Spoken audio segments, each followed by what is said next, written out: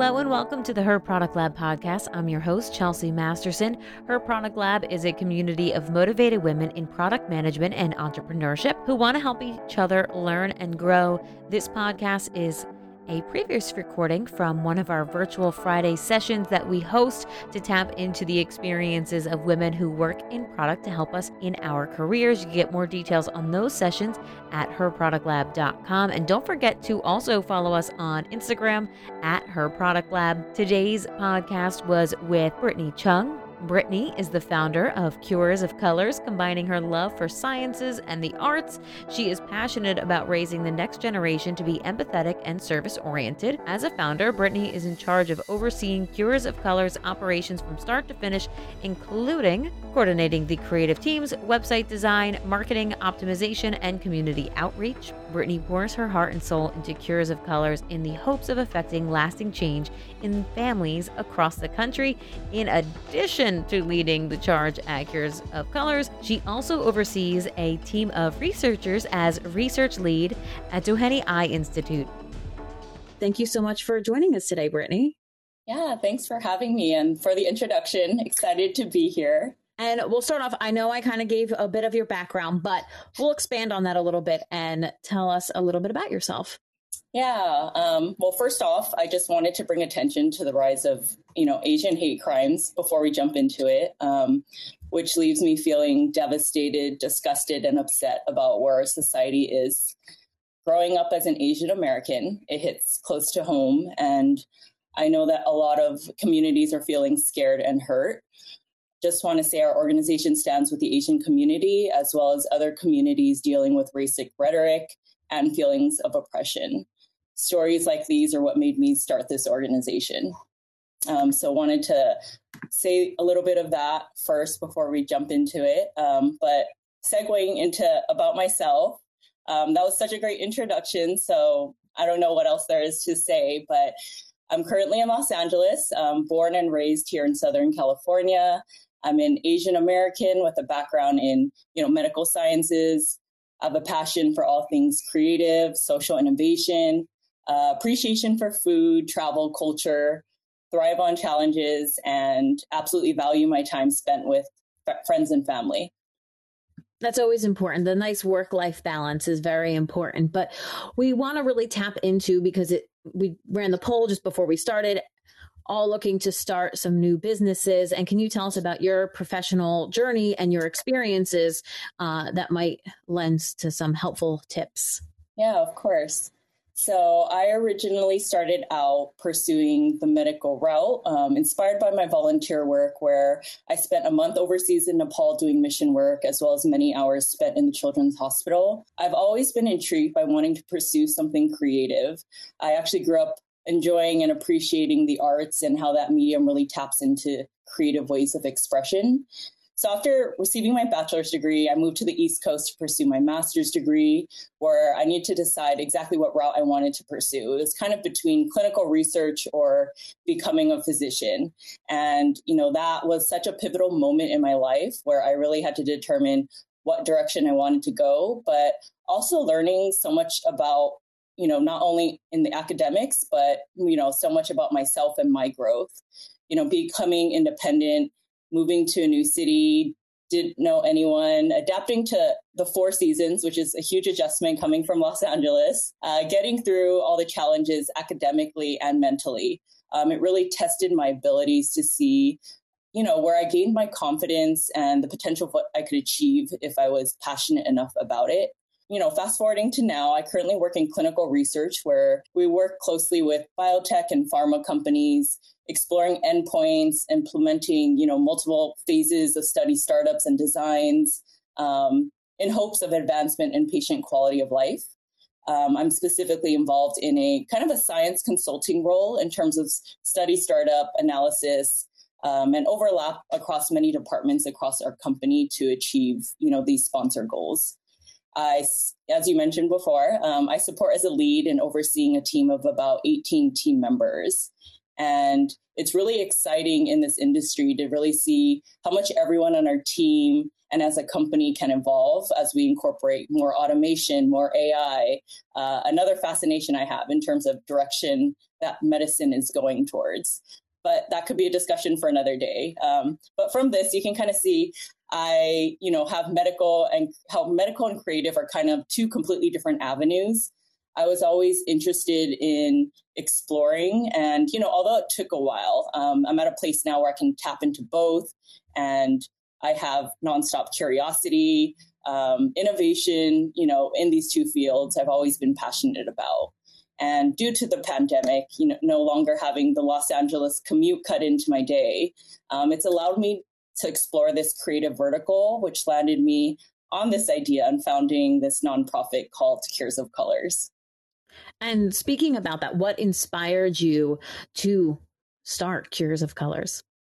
A lot of things play into my inspiration behind starting this organization, but I'll mention 3 today. First is the pediatric oncology patients, kind of dating back to the start of my medical journey. Mentioning I spent, many hours in the Children's Hospital here in Orange County, and being able to witness their resilience and ability to adapt and absorb everything they're going through due to this, life-changing diagnosis. This really puts in perspective just how much children truly understand to have these conversations if we give them the chance to ask questions and talk about these important topics. And second, I actually grew up raised by my grandparents where not many topics were discussed. And it wasn't until I went to college where I realized just really how sheltered I was. And then I moved to the East Coast, and that really put in perspective just how small I was in this big world, and started feeling empowered and, by my accomplishments, my achievements, inspired by different volunteer activities, and really, motivated to continue to learn.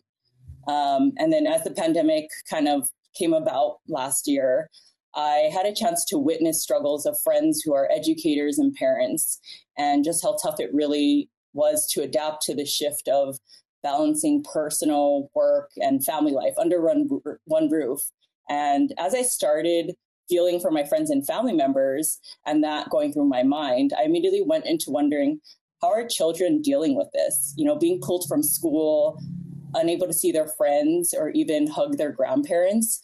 And I think these are all vivid memories that I think all of us have about our childhood that's essentially stripped from them.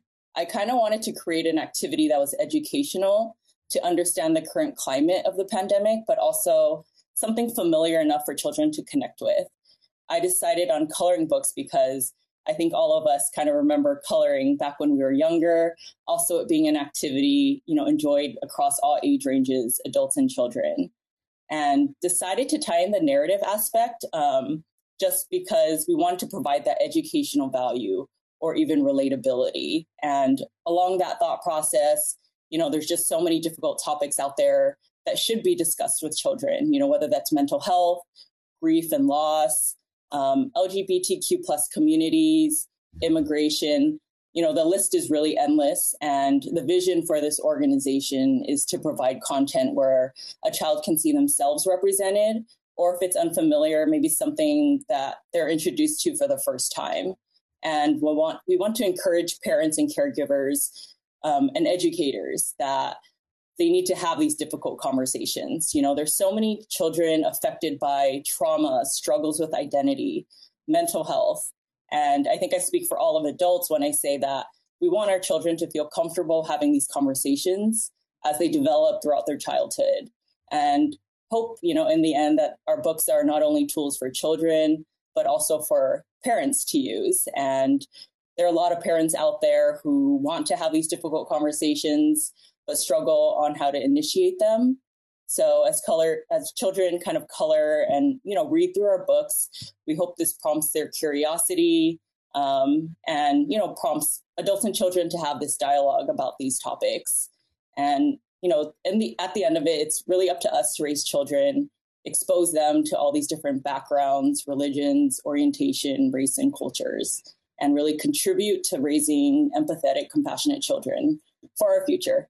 That first topic, the first point you made there with the children's oncology, I was fortunate enough to visit St. Jude Hospital in Memphis at my old job with the radio station. And it is amazing when you walk in. I always say, what's crazy to say, I've traveled all over the world, but that's one of my favorite places I've ever been, because the kids, they are resilient and they do understand what they're going through. When people say, well, they're kids, they know exactly what's happening. But the way kids are resilient and the way they can handle sometimes the situation's more graceful than adults is really incredible. And it really makes you change your outlook on life when you see what these kids are going through and handling with such grace and caring more about everybody else around them than themselves in that moment. You think to yourself, oh man, if adults were just like that, it might be a better place to live. Yeah, we can learn a thing or two or more from children. Yeah, we could. You're listening to the Her Product Lab podcast. I'm your host, Chelsea Masterson. If you want to be a part of one of these virtual live sessions that we have each Friday, go to herproductlab.com and sign up for one of our future events, and you can get your questions answered from one of our experts. Again, go to herproductlab.com to see the schedule and take part of one of these virtual live sessions. Why do you think, there's a question in the chat to quickly touch upon, why do you think parents find it hard to talk to their kids about these topics such as racism or cancer or LGBTQ plus issues? But we can talk about it with our friends without a problem. From my personal experience, as I mentioned, kind of being raised by my grandparents and being of Asian American culture and background. So this isn't applicable to everyone, but just through my personal experience, I grew up very curious, but a lot wasn't talked about. And, I don't have anything against that or them in how I was raised, just because, coming to a new country as immigrants and really wanting to stay low in terms of anything that happened, if they ever experienced any racist rhetoric or, feelings of oppression, you just kind of brushed it off. And I think, them coming here, that's kind of the only way they knew how, just from their upbringing, but also being, in a new country and trying to assimilate to, American culture. And, as we have current generations who are extremely passionate about the different social issues that are going on right now, I think that really brings to light, how much we all want to have that discussion, and which kind of evolved into where our society is today. So I think, taking it back to our children and them really being part of our future, kind of starting where we can now to implement educating them and informing them about how diverse our world is, really will go far for us, a better future in our country. So when you're starting, when you started your nonprofit or anybody starting a new business, one of the biggest things is that you're afraid that maybe it's not the right idea. It's almost similarly to how I know personally, like writers, you don't talk about what you're writing because you're afraid if you put it out there and people don't like it, it's going to fail then. So how do you know when you had the right idea, or when in general, when you're starting a startup, that you actually have the right idea to move forward with? Yeah. So, kind of due to the current events that has spanned over many years, but I guess has also brought to light these past couple years, especially, the rise in social media. There's a lot of pressing topics that need to be heard and be given attention to and support.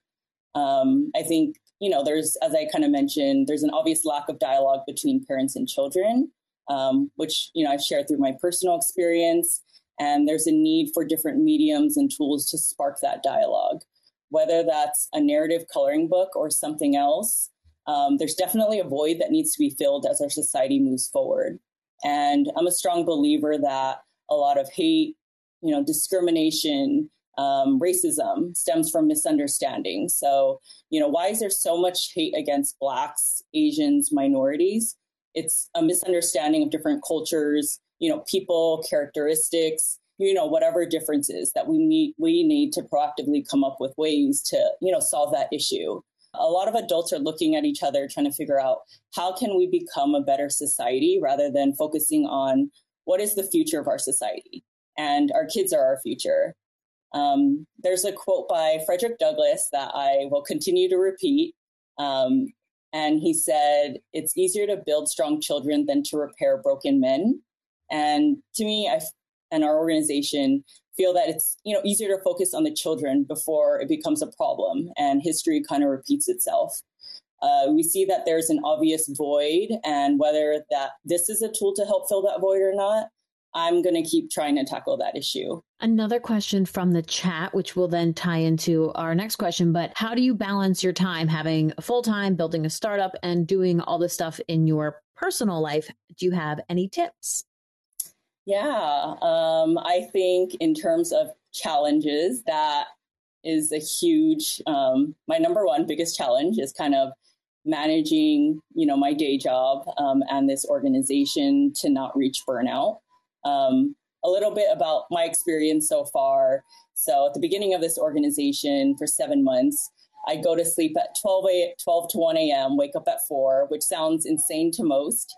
Now I've been getting 5 hours of sleep, which is fine, and I'm still functioning, but it really doesn't hit you until you actually hit burnout and it's too late. So I think it's really important to have a system because, your habits and motivation can only go so far. And then kind of when that dies down, you have your system and routine to kind of fall back on. So implementing little things like not checking emails past 9 and being able to wind down and get ready for bed. Those are things you might not, realize immediately or notice, but, long term, those will impact you.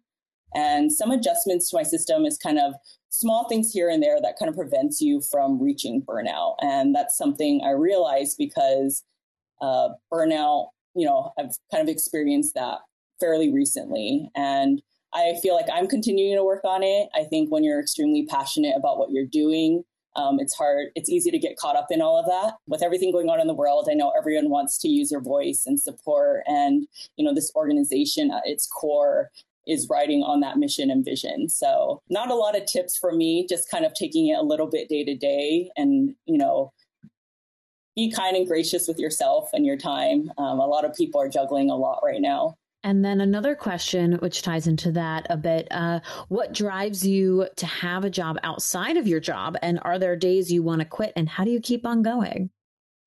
You have tough days. And I feel like from the start of this organization, I still have my day job. I'm very passionate about the sciences. I think that kind of ties into the reason behind why I launched as a nonprofit.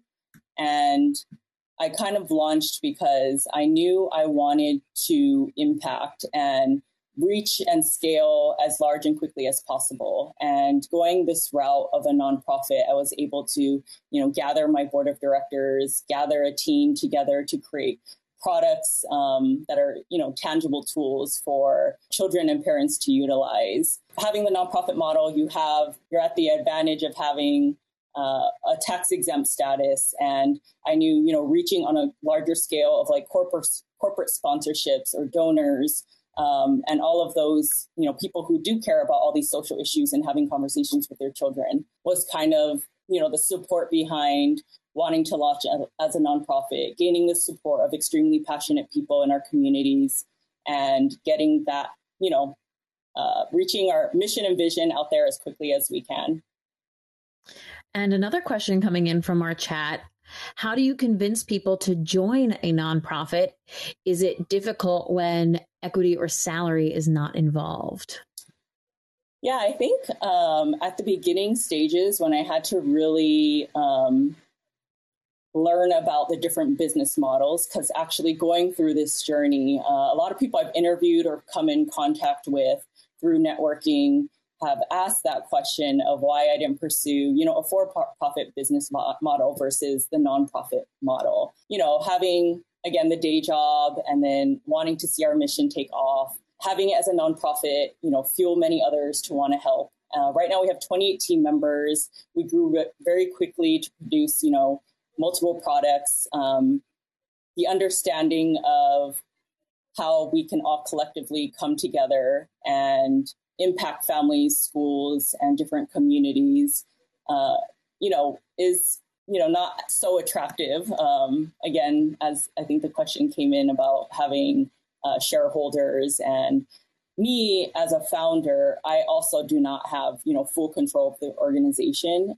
That's why I kind of recruited a board of directors, and they kind of have a say and a vote for the betterment and benefit of the community as a whole. So that mission and vision essentially is at the forefront of what we hope to achieve and what we want to impact long term. And I think with everyone coming on board and everyone joining our team, that's the mindset we kind of lay out. Multiple times throughout the week, I am talking to other founders and executive directors of other organizations, and the support really is incomparable across, many other different industries or ventures that I've explored. So that's kind of my take on it so far in this journey. What are some of the bigger challenges that you faced throughout this process, including adversity or doubt, and how did you overcome them? Adversity and doubt. Yeah, I think that's something I'm still trying to navigate through. I think a lot of it is kind of mind over matter, but, certain things that I constantly have to remind myself. And one of those things would be what's in my control versus out of my control. Like, what can I have full control of and let go of? And I think having that perspective gives me peace of mind. There are, a lot of roadblocks or hurdles, and, this being a new industry for me as well, while juggling a day job. And sometimes all you can do is do your best. And that's something I constantly need to remind myself of. Another thing that I try to reiterate is that life is too short to not make a fool of yourself once in a while. So I've learned to embrace a lot more situations, move forward, laugh more. I think, we all need to add a little more humor in our lives is essentially the takeaway. And the big one would be purpose, because at the end of the day, purpose and passion are what drives me and motivates me to keep doing what I'm doing to begin with.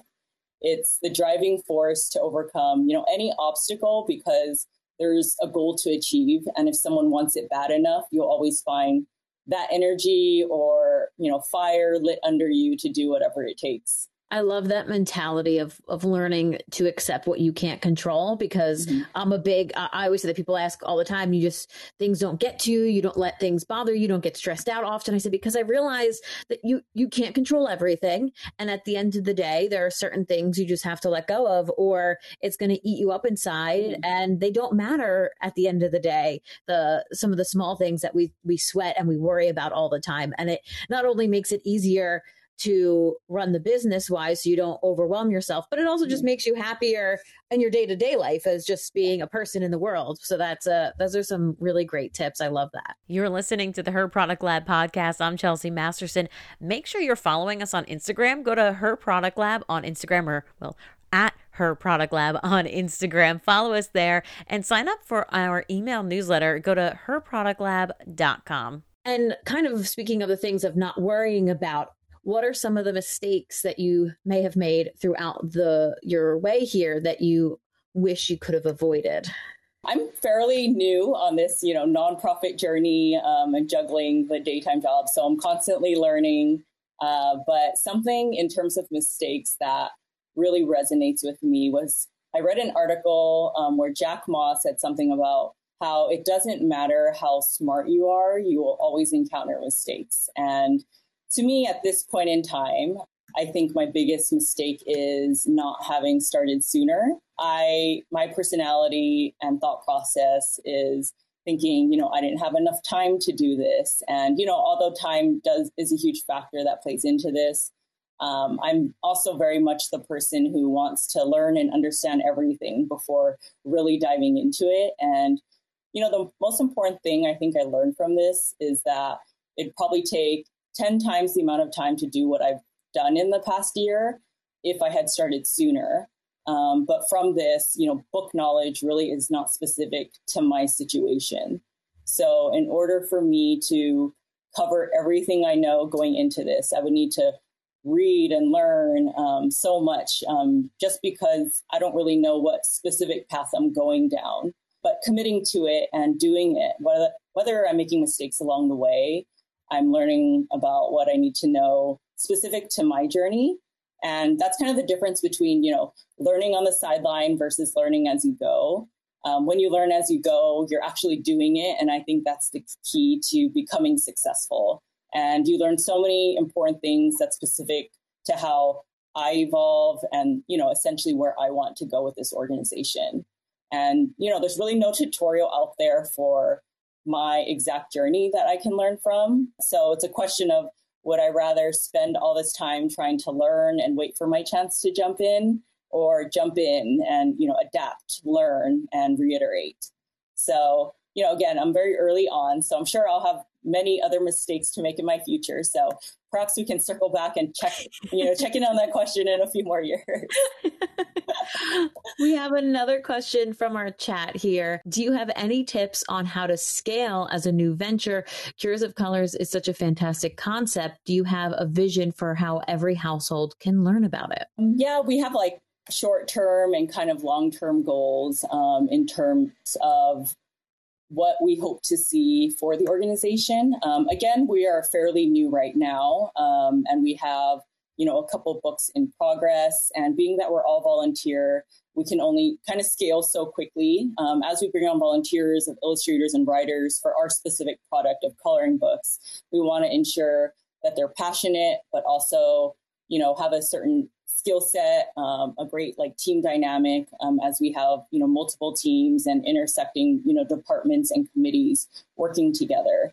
I think in startup in general, and also through my startup in nonprofit, you always have that urgency to want to do things quickly and, push out as many books and scale as quickly as you can. But along the way, I've kind of realized you need to stay patient, and that kind of plays into what's in your control and what's out of your control. Because at the end of the day, we want to have quality coloring books, ideal to scale super quickly because there's so many topics out there that we want to cover. But at the same time, we want to grow organically and, attract the right team members to join, attract the right, target audience of parents and children who are going to utilize these books because, we stand behind our mission and vision and don't want to just, put out products for the sake of, rapidly expanding. And I think at the end of the day, probably patience and having achievable or realistic goals along the way. I think as a founder and many founders for whether company, for profit or nonprofit, you get caught up in the bigger picture of where you want to be. But it's important to kind of set milestones so that every day or every week or every month, you're kind of taking steps towards that larger goal in the end. And you're talking about putting more books out there. And in general, how is your solution with these coloring books different from what's already out on the market today? As I kind of mentioned earlier, there's, a lot of hate, racism, sexism, xenophobia in our country, hitting many communities especially hard. Actually, what comes to mind, Trevor Noah did a post on The Daily where he mentioned that our systems in our country fight the symptoms and not the underlying condition. I feel like a lot of these symptoms kind of intersect. So I think it's important to expose our kids to these issues in our world. And if you don't have these difficult conversations, then they won't ever understand it. And we need to understand the different cultures, perspectives, and walks of life. Why do people have hate towards certain cultures? Why is this going on? Why does our system have so many hate crimes and disregard towards others? And if our society culturally isolates us, or we lack, of culturally diverse programs, a lack of discussion between parents and children with these issues, then we need to address that. Again, if this is something our narrative coloring books can do, or if there's something else out there that can, we need to get to the underlying root of the problem. And I believe this is where we need to have, a holistic view of hate, racism, mental illness, misogyny, violence. I really hope that we're not the only organization educating children on these topics in a creative way. I think that there's going to take many different creative approaches to get to where we want to be. But, in the meantime, going to keep proactively tackling these issues through this organization. Can you tell us about your team and some of the leadership techniques that have worked for you throughout this process of this pandemic startup? Yeah. So in terms of, leadership or our teams, personally for me, some things that I always hope to incorporate into every company I work for, as well as want to bring to Cursive Colors, is the idea of mentorship. I'm extremely, extremely passionate about shaping people on my team to become bigger, better, bolder leaders and individuals. And it's very rewarding for me to see people you care about flourish and then pay it forward to help others flourish. It's really, through this experience, a joy to, collectively come together and work with other individuals who are just as passionate to turn all of our ideas into a tangible product and tool that our communities can benefit from. And, at the beginning of the pandemic, it's kind of risky to launch something new, very intimidating. But I feel like people were really seeking a sense of community and support more now than ever. And, it's been a very challenging and unpredictable year. And it's very rewarding to see, children and families excited for their books, that conversations, have started. And, all of this that kind of came to fruition with the help of an amazing team that I actually have yet to meet in person. So I'm proud to share this organization with my team.